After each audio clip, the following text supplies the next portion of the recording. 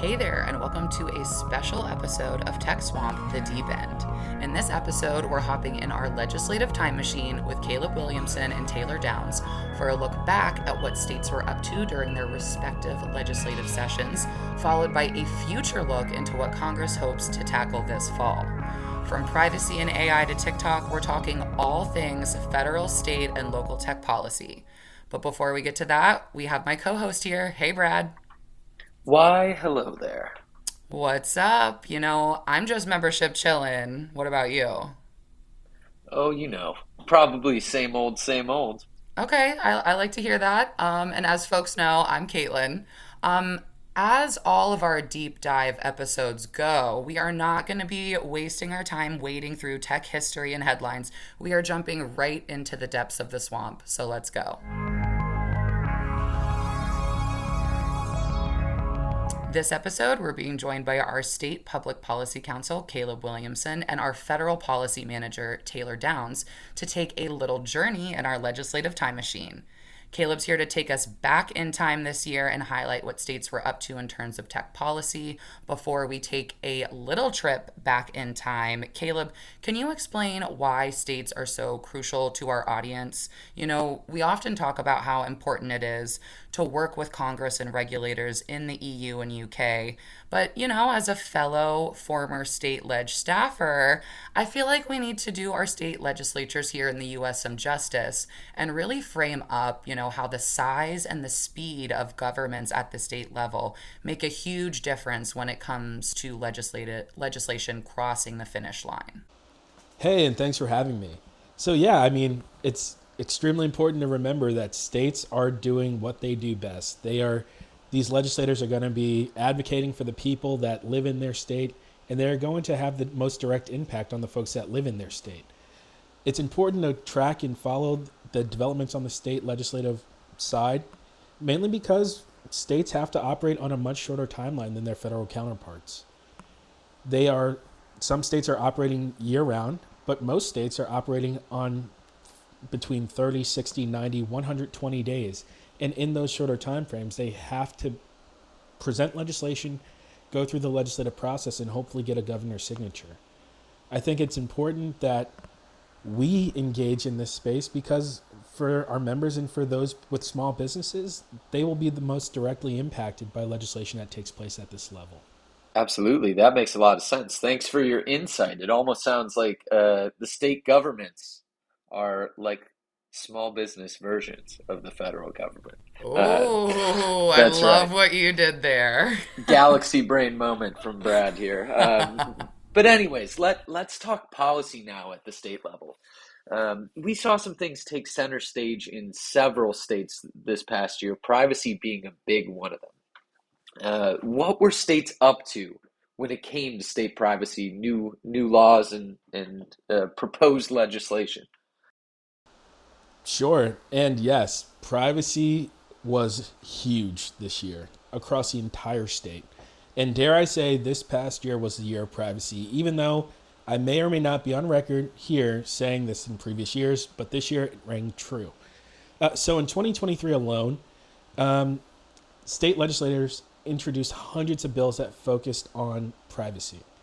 Coming into the year, there were 5 states that had privacy bills. Those states were California, Colorado, Connecticut, Utah, and Virginia.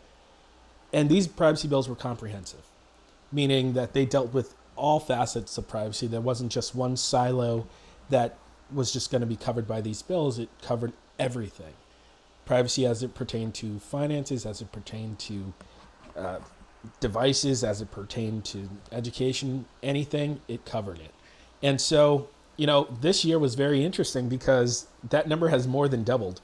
And now there are 12 states with comprehensive privacy bills. And this year alone, 7 states, and this is almost unheard of, but 7 states introduced and had these bills signed and enacted.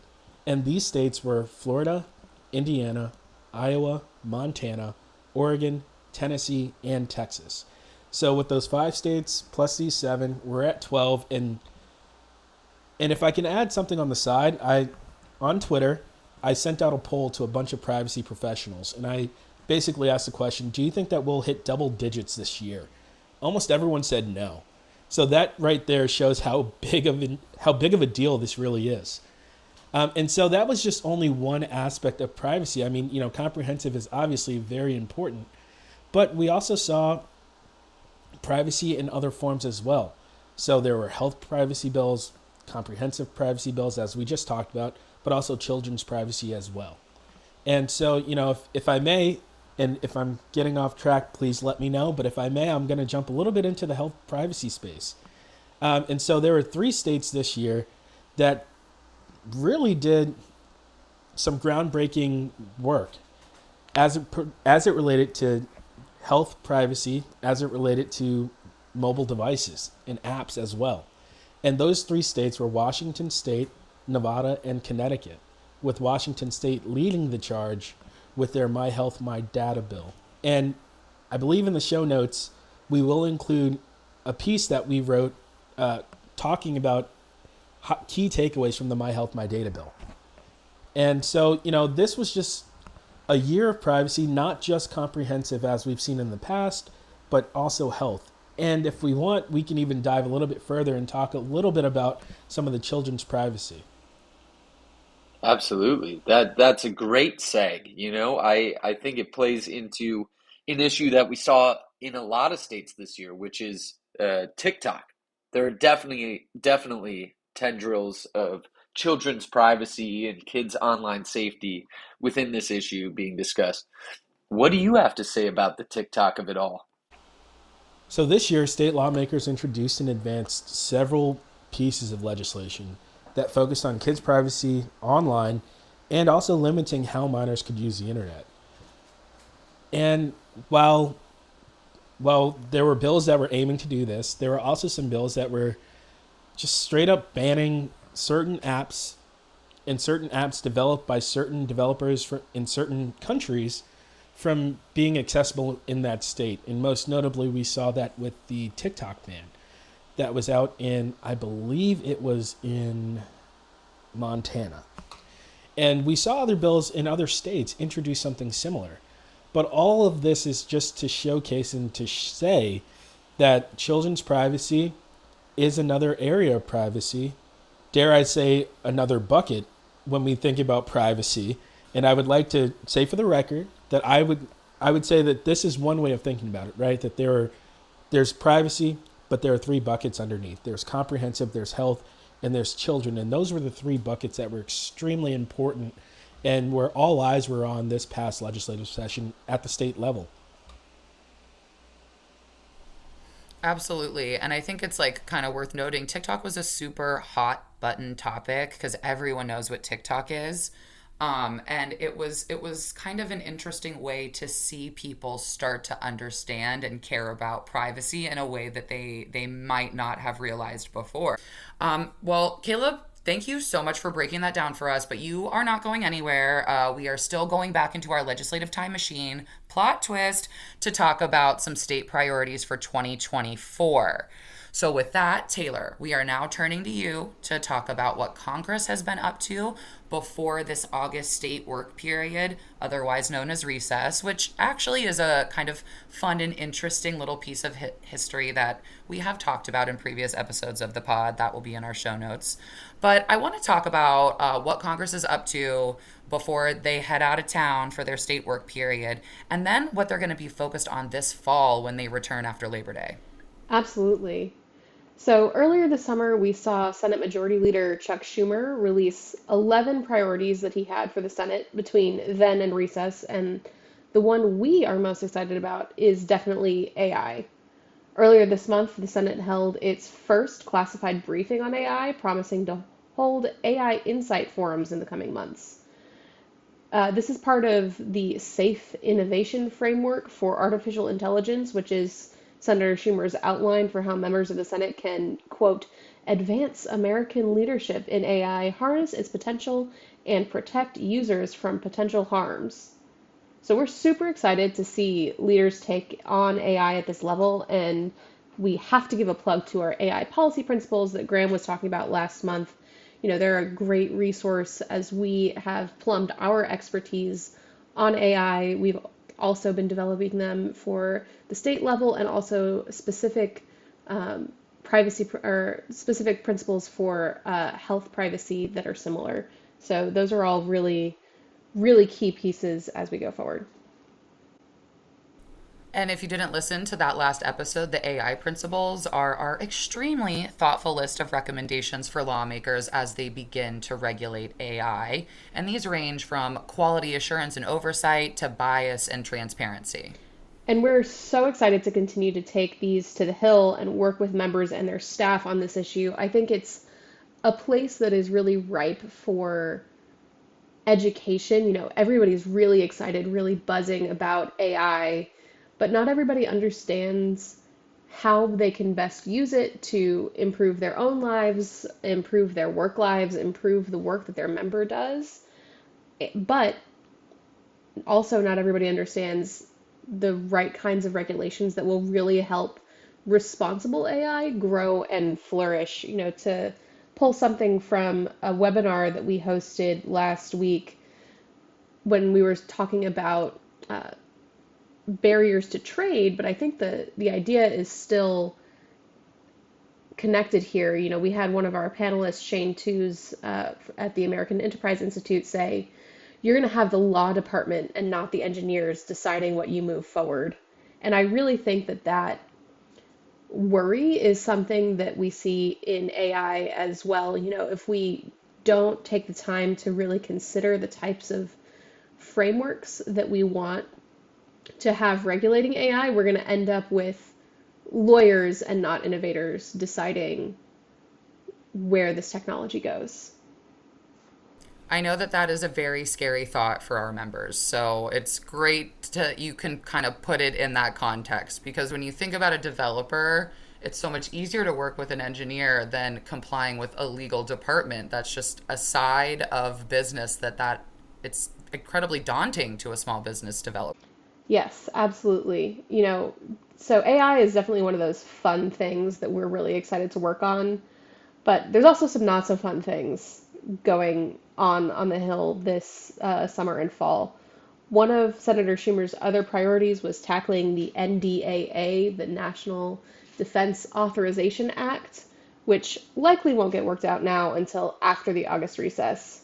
A few weeks ago, we saw the House pass the NDAA with a ton of amendments. I think they voted on over 300, ranging from standards to social issues. This isn't a bill like other bills. You know, if it and a couple of similar ones doesn't pass, it has the potential to shut down the government.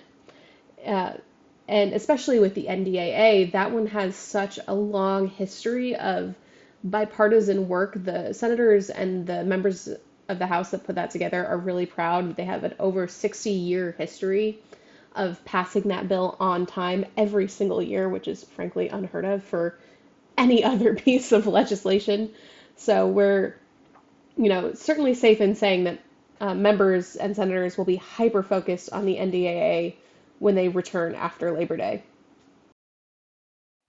Fantastic. Thank you for that insight. Okay, Caleb, we got to let you ride shotgun in the time machine here as we end with your super forward-looking predictions on the state priorities for the next legislative session. What are you thinking? Okay, well, I would be an absolute fool if I did not mirror what Taylor said when we talk about AI. I think AI is something that is going to not only be something that the feds or the federal government is looking at very seriously, but something that states are very keen and interested in engaging with as well. I know for a fact that last year there were a few working groups and task forces that were trying to convene as many industry voices from as many businesses and trade associations and groups whose members utilize AI in their products, in the work that they create, in the work that they do. And I know that number is just only going to increase week after week, especially as we get closer to the legislative session. And I will say, I'll make a plug for the App Association.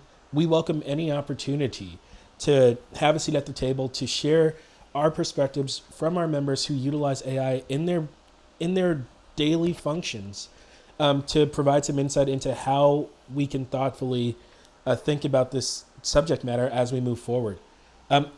Outside of AI, I know that we can expect more privacy legislation, and if I could pick some buckets that I think privacy legislation will inevitably enhance, and dare I say these buckets will overflow next year, I would say it would be in the health privacy bucket and the comprehensive privacy bucket. I think we saw hundreds of privacy bills this year.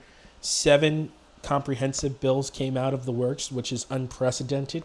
And I think that number will steadily increase. And lastly, I will say that, if I could pick 3, the third look ahead that I would share is with antitrust and competition. California recently formed an antitrust commission under their law review commission, and I think that other states may follow suit as well. We know that last year there were a few states in Minnesota and New York who introduced antitrust-related legislation, competition-related legislation that primarily focused on abuse of dominance and what market share and what a monopoly is. And this is new because they are trying to create new definitions of what constitutes a monopoly, what constitutes a monopsony, and what percentage of market share could be considered at the state level, at the very least, as having market control. And these are things that we definitely will be keeping an eye on. I'm giving myself some work right now, but I will say that there should be some blogs coming down the pike that will talk about this a little bit more once the legislative sessions begin. And I'm looking forward to being the state guy, keeping busy and making sure that I can keep people as informed as we can about all of the developments taking place. Absolutely, and thank you for that insight. I also have to reiterate our members' point of view here. Competition is the cornerstone of innovation in the global app economy. Small businesses become industry leaders by moving quickly to create life-changing products in a way that captivates consumers. In order to reach customers around the globe with these products, many small to medium-sized developers rely on the scale of large platforms to deliver their products securely. Lawmakers at the state and federal level should encourage competition through a restrained enforcement approach that respects the consumer benefits that platforms enable, while continuing to monitor tech-driven marketplaces to ensure competition produces optimal results. I think right now, when some of our folks come up with a new idea, they can pretty much get it in the hands of millions of consumers almost instantaneously with trust, built-in marketing, the like. And this allows them to innovate incredibly quickly.